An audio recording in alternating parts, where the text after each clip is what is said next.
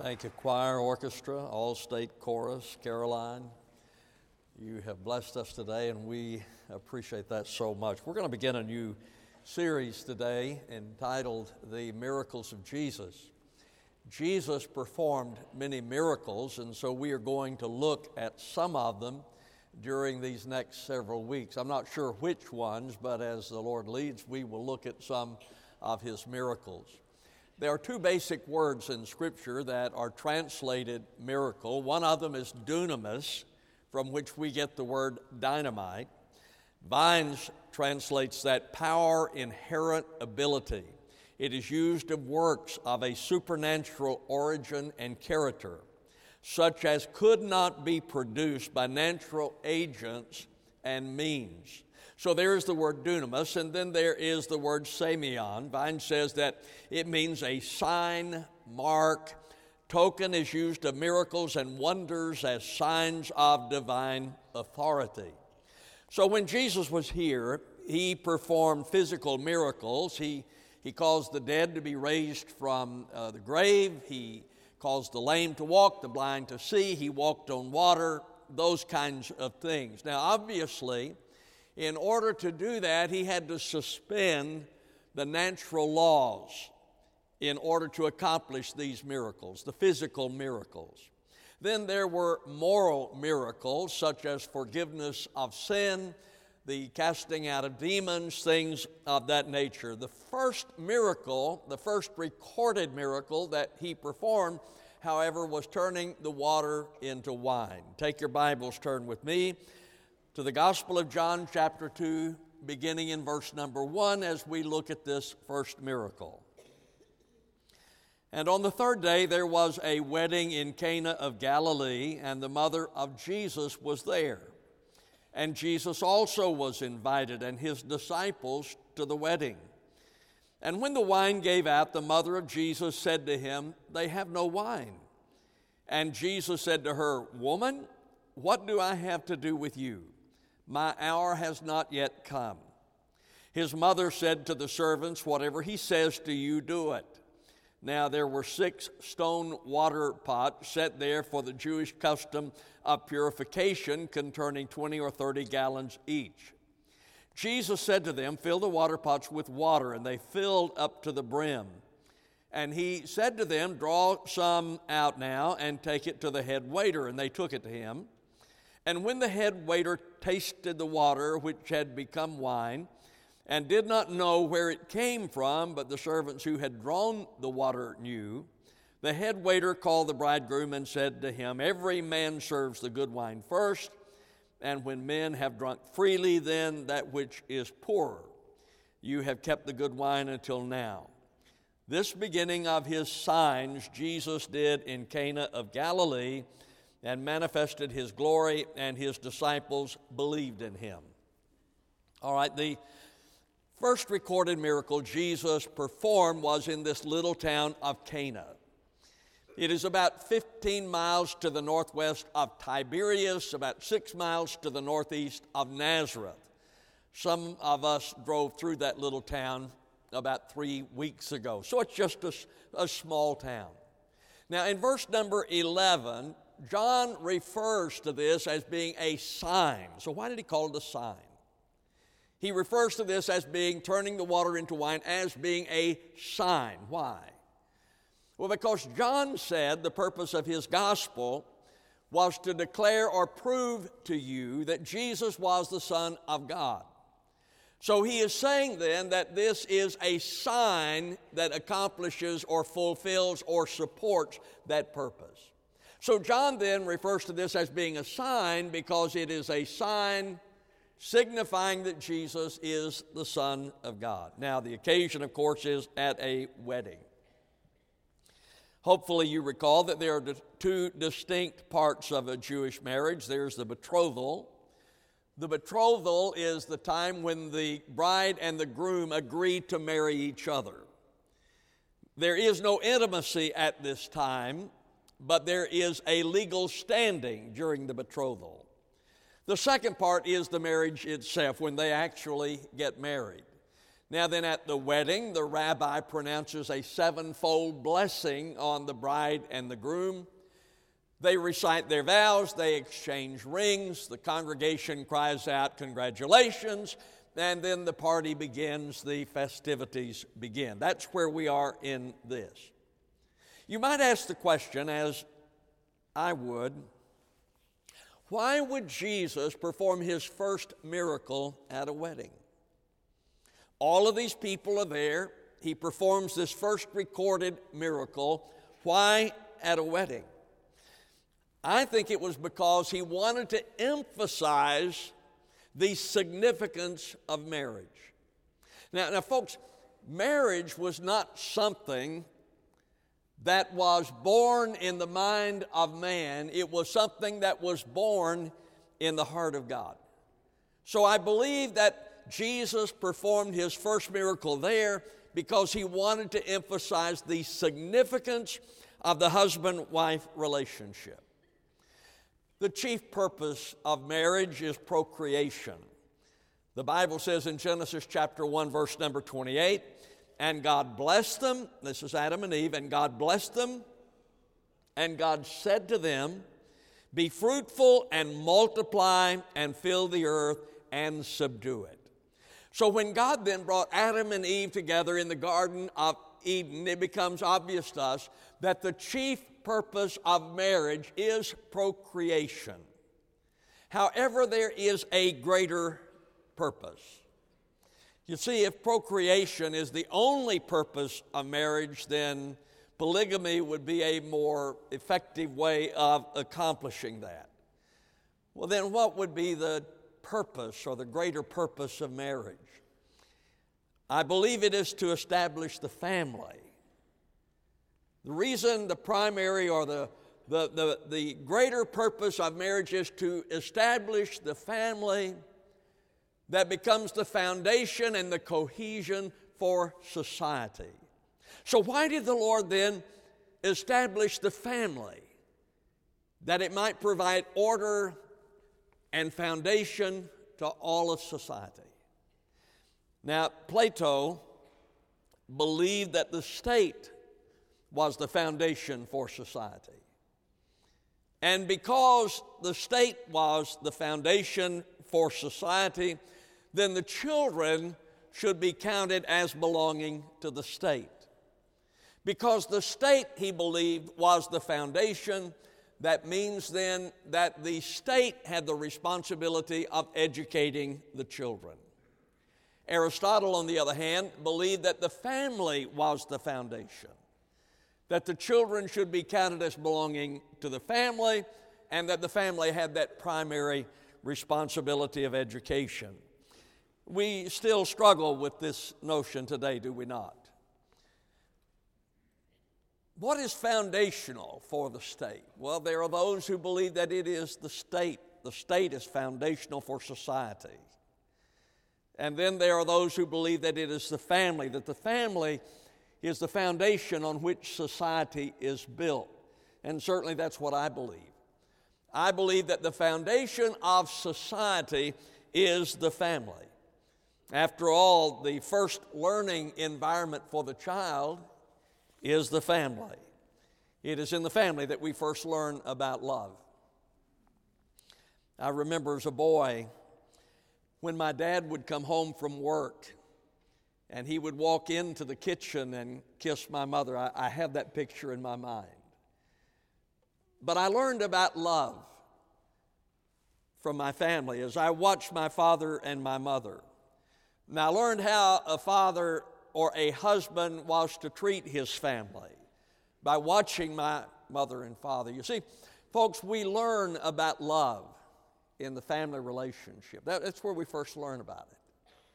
We learn responsibility in the family relationship. When my children were young, I would tell them to do something and they would ask the question, "How much are you going to pay me?" And my response was, "I'm not paying you anything. That is your responsibility for being a member of this family." We learn about responsibility in the family. We learn about love in the family. and we are first educated in the family. Homeschooling is not something new. It began a long time ago because that is where the child first learns. The education comes from the family. The Bible says, train up a child in the way he should go. When he's old, he will not depart from it. So we are to start early, according to Scripture. Train up a child in the way he should go. The problem we have is that we reverse a lot of things, and this is one of them. That we reverse them as far as our implementation. You see, when your child is small, when they are very young, you should be very strict with them, because you're instilling within them values and this learning experience. When they become 11, 12, 13 years old, during that period, they are moving into adulthood. So at that point, we need to allow them to make some decisions and to suffer the consequence of those decisions. So when they are very young, we should be strict. When they get to be 10, 11, 12 years old, we begin to loosen up. We do the reverse.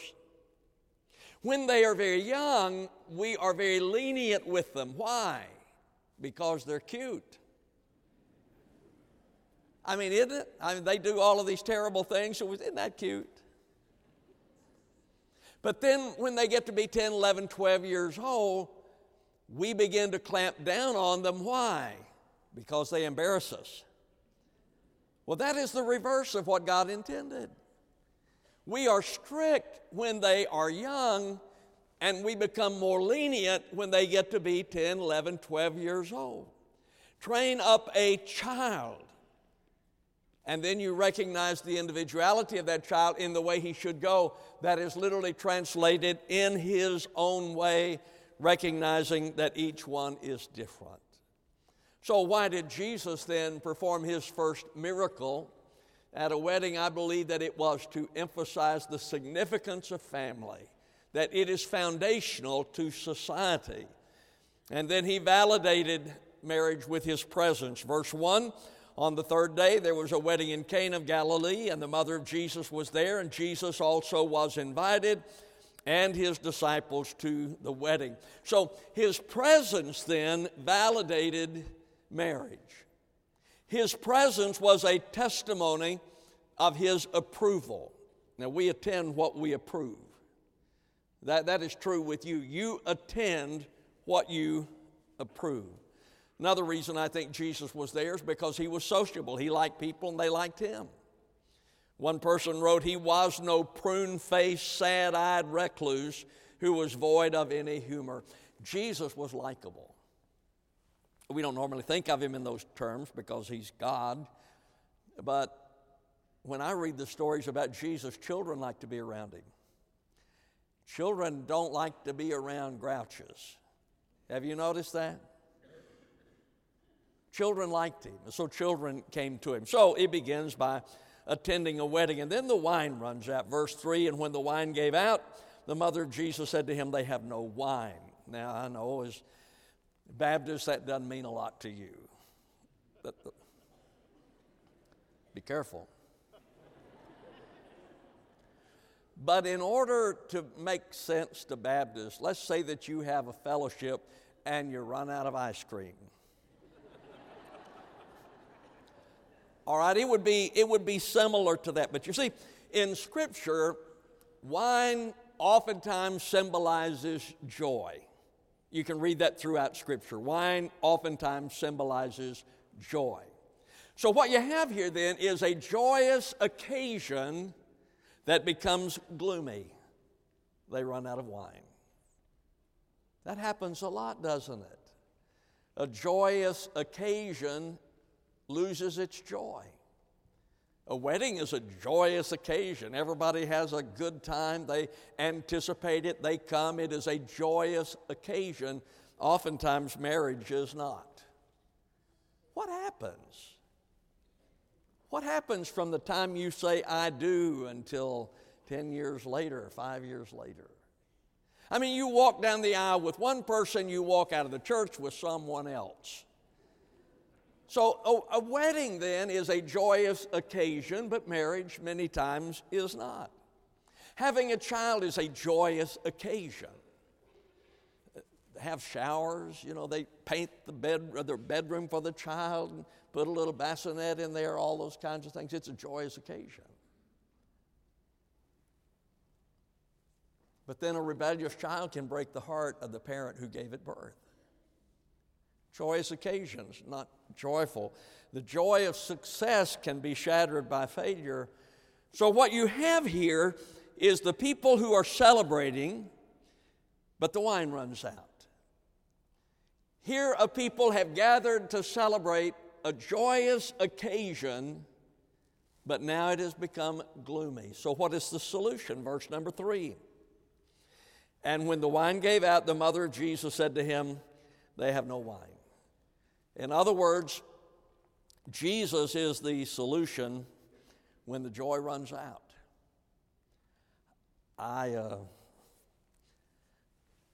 There are some people I enjoy being around. I love being around them because they are joyous. There are some people I don't enjoy being around because they are not joyous. Jesus had great joy and brought joy wherever he was. Here at this wedding, his mother knew that he was the answer. When he was crucified, rose from the grave, he met with the disciples, and the Bible says that there was great joy. Folks, where Jesus resides and presides in a church, there's joy.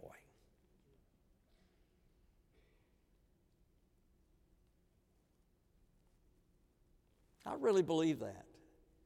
I know there are a lot of churches where everybody is always griping and fussing and fighting and carrying on, doing the things that are ungodly. When Jesus is the focus of a church, there's joy there.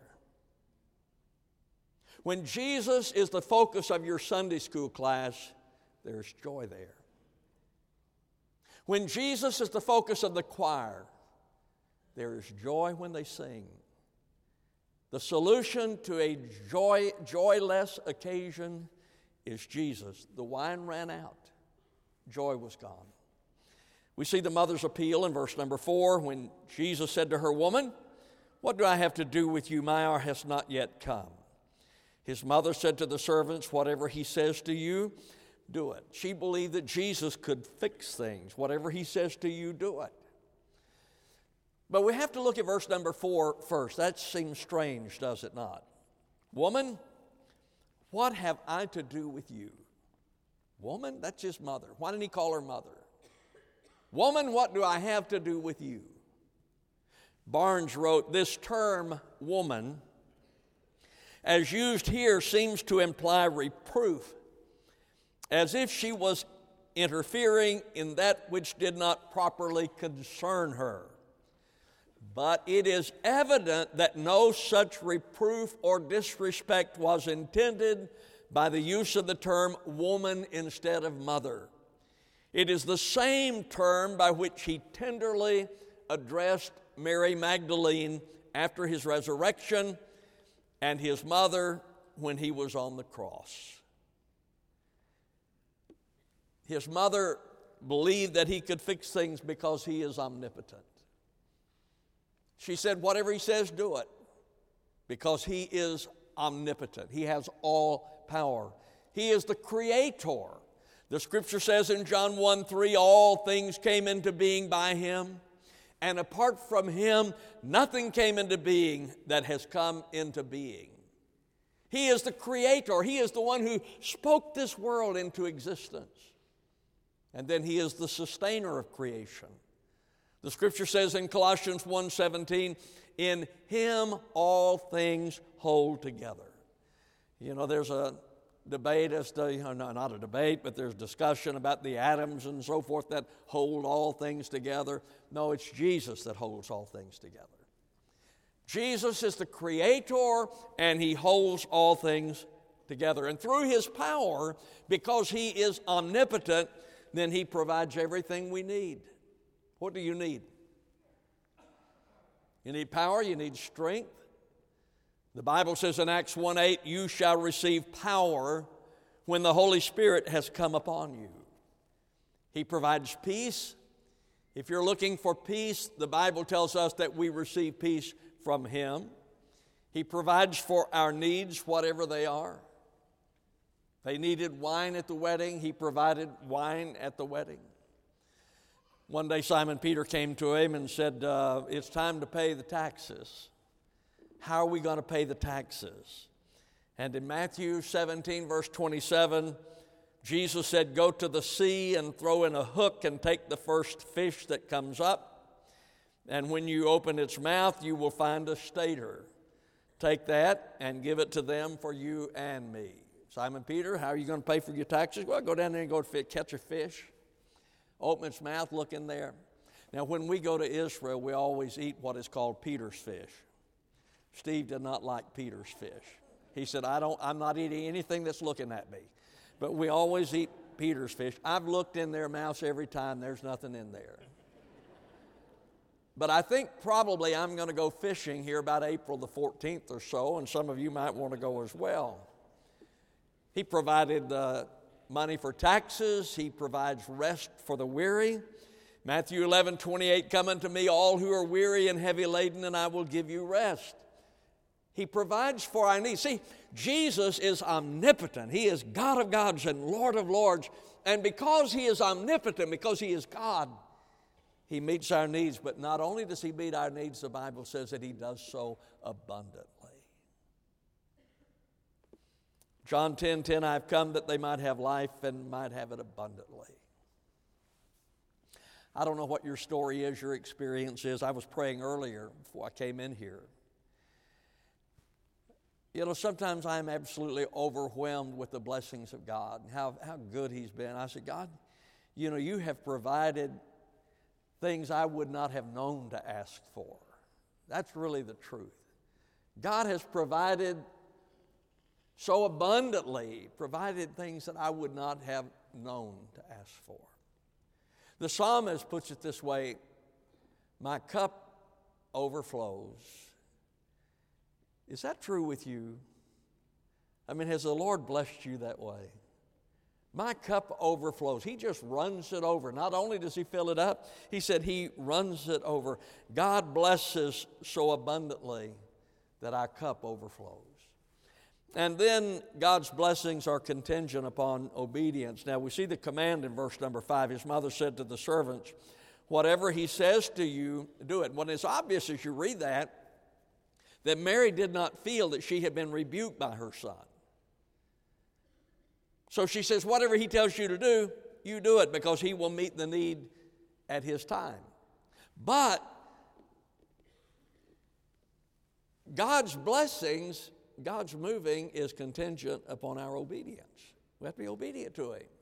You know, a lot of times we want to be disobedient to the Lord and expect Him to bless. No, we have to be obedient to Him. So in verse number 7, Jesus said to them, fill the water pots with water, and they filled them up to the brim. Now, these water pots that are there were water that was set aside for the purpose of ceremonial cleansing. They washed in it before the meal. They washed in it after the meal. They cleaned the vessels in it, so it was ceremonial. Then they went to the head waiter, verse number 8, and he said to them, draw some out now and take it to the head waiter, and they took it to him.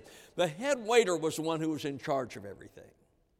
Albert Barnes wrote, he had the charge of the entertainment, provided the food, gave directions to the servants, so he was the wedding director. He's Sylvia Risch. He was coordinating everything that goes on here. And the servants obeyed. Now here's the thing I like. Look at verse number 9.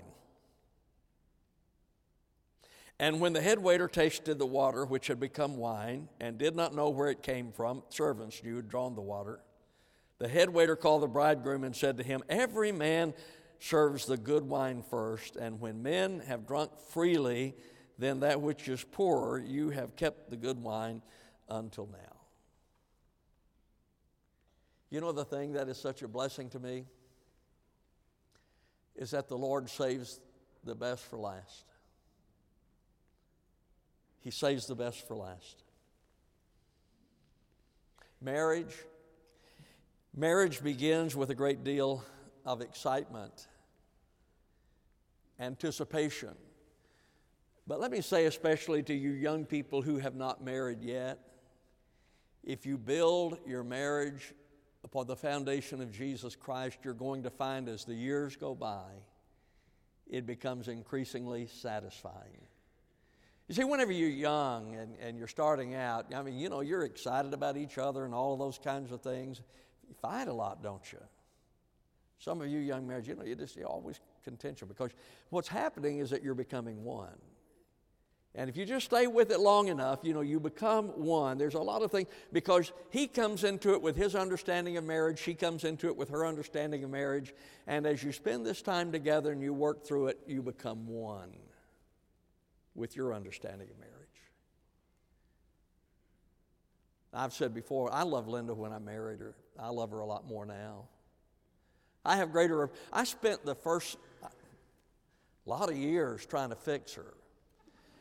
And she had a lot of improvements she needed to make. So I spent a lot of time trying to work that out with her, you know, to fix her so she would be acceptable to God and to me. And then finally I just accepted her. That's who she is. And I have learned to appreciate her so much more. See, he saves the best for last in marriage with your children. When your children are born, you're excited about it. There's great enthusiasm. But with my children, when they were little, I mean, I was excited about it too. I didn't know what to do with them, but I was excited that we had a couple of kids. I made a decision, a conscious decision, when they were little, I would not be their friend. And the reason for that is that I figured they had a lot of opportunity to have friends. They had one opportunity to have a dad. I was it. I would not be their friend. I would be their father. You know the thing that amazed me? As they became adults, they're the best friends I have. There's not anyone I'd rather be around than my kids. So it started out with a considerable excitement, but it is far more satisfying now. The Christian life, it's exciting when someone gets saved, but as you live for the Lord and walk with the Lord and trust in the Lord, it becomes more satisfying. Margaret Garrett was a lady that I loved. And, you know, many of you know Margaret. She's gone to be with the Lord. But I used to get her to sing, because when she was young, she would sing in churches. And I used to get her to sing whenever I could, and she would sing, "The longer I serve him, the sweeter it grows." That's really true. The longer you walk with the Lord, the more you love him, the sweeter it grows. Let me conclude. This was the beginning of Jesus' miracles. But he continues to miraculously change lives today. Sinners become sons. The unrighteous become righteous. Doubt becomes faith. Death becomes life. And we go from hell to heaven. He continues to work miracles. When Moses came to Pharaoh, the first sign he did was to turn water into blood, signifying the judgment of God. When Jesus came, the first sign he did was to turn water into wine, signifying the joy of God's good news. Jesus transforms lives and fills them with joy. Do you know him? Do you know Jesus? Ladies and gentlemen, if you want a life that's worth living, you'll find it in Jesus Christ. Father, I thank you for your love for us. I thank you for your sacrifice. I thank you for your grace. And Lord, I pray for anyone today who has not come to know Jesus, that they would. I pray this in Christ's name. Amen. Just a moment, we're going to stand. The choir's going to sing a hymn of invitation. If you're here without Christ, I encourage you to trust him. If you're looking for a church home, our doors are open to you. Stand with me, please. As we stand, they sing, "You Come, I'll greet you as you do."